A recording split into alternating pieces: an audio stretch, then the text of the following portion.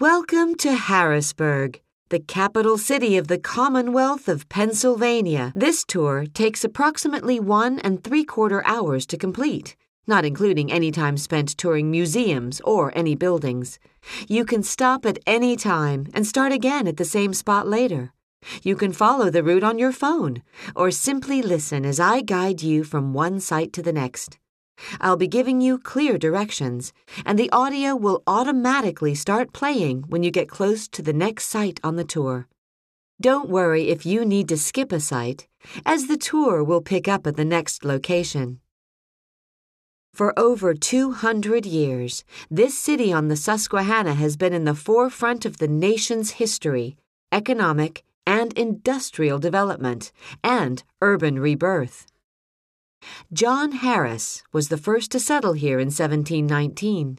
His son, John Jr., laid the plans for the city in 1785 and named it after his father.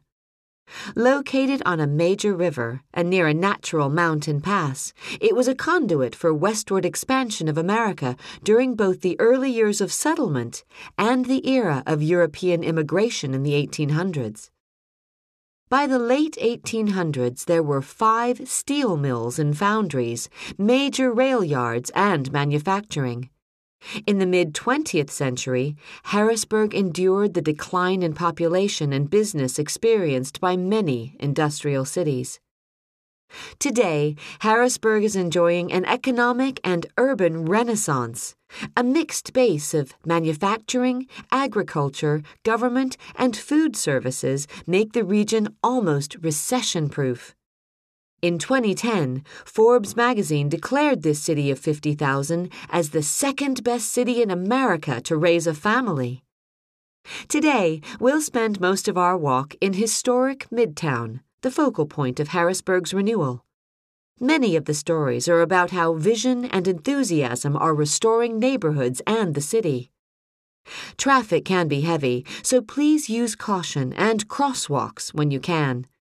Be aware of other pedestrians and don't block the sidewalk. St. Patrick's Cathedral welcomes visitors. But remember that it is a house of worship and be respectful of the sanctuary.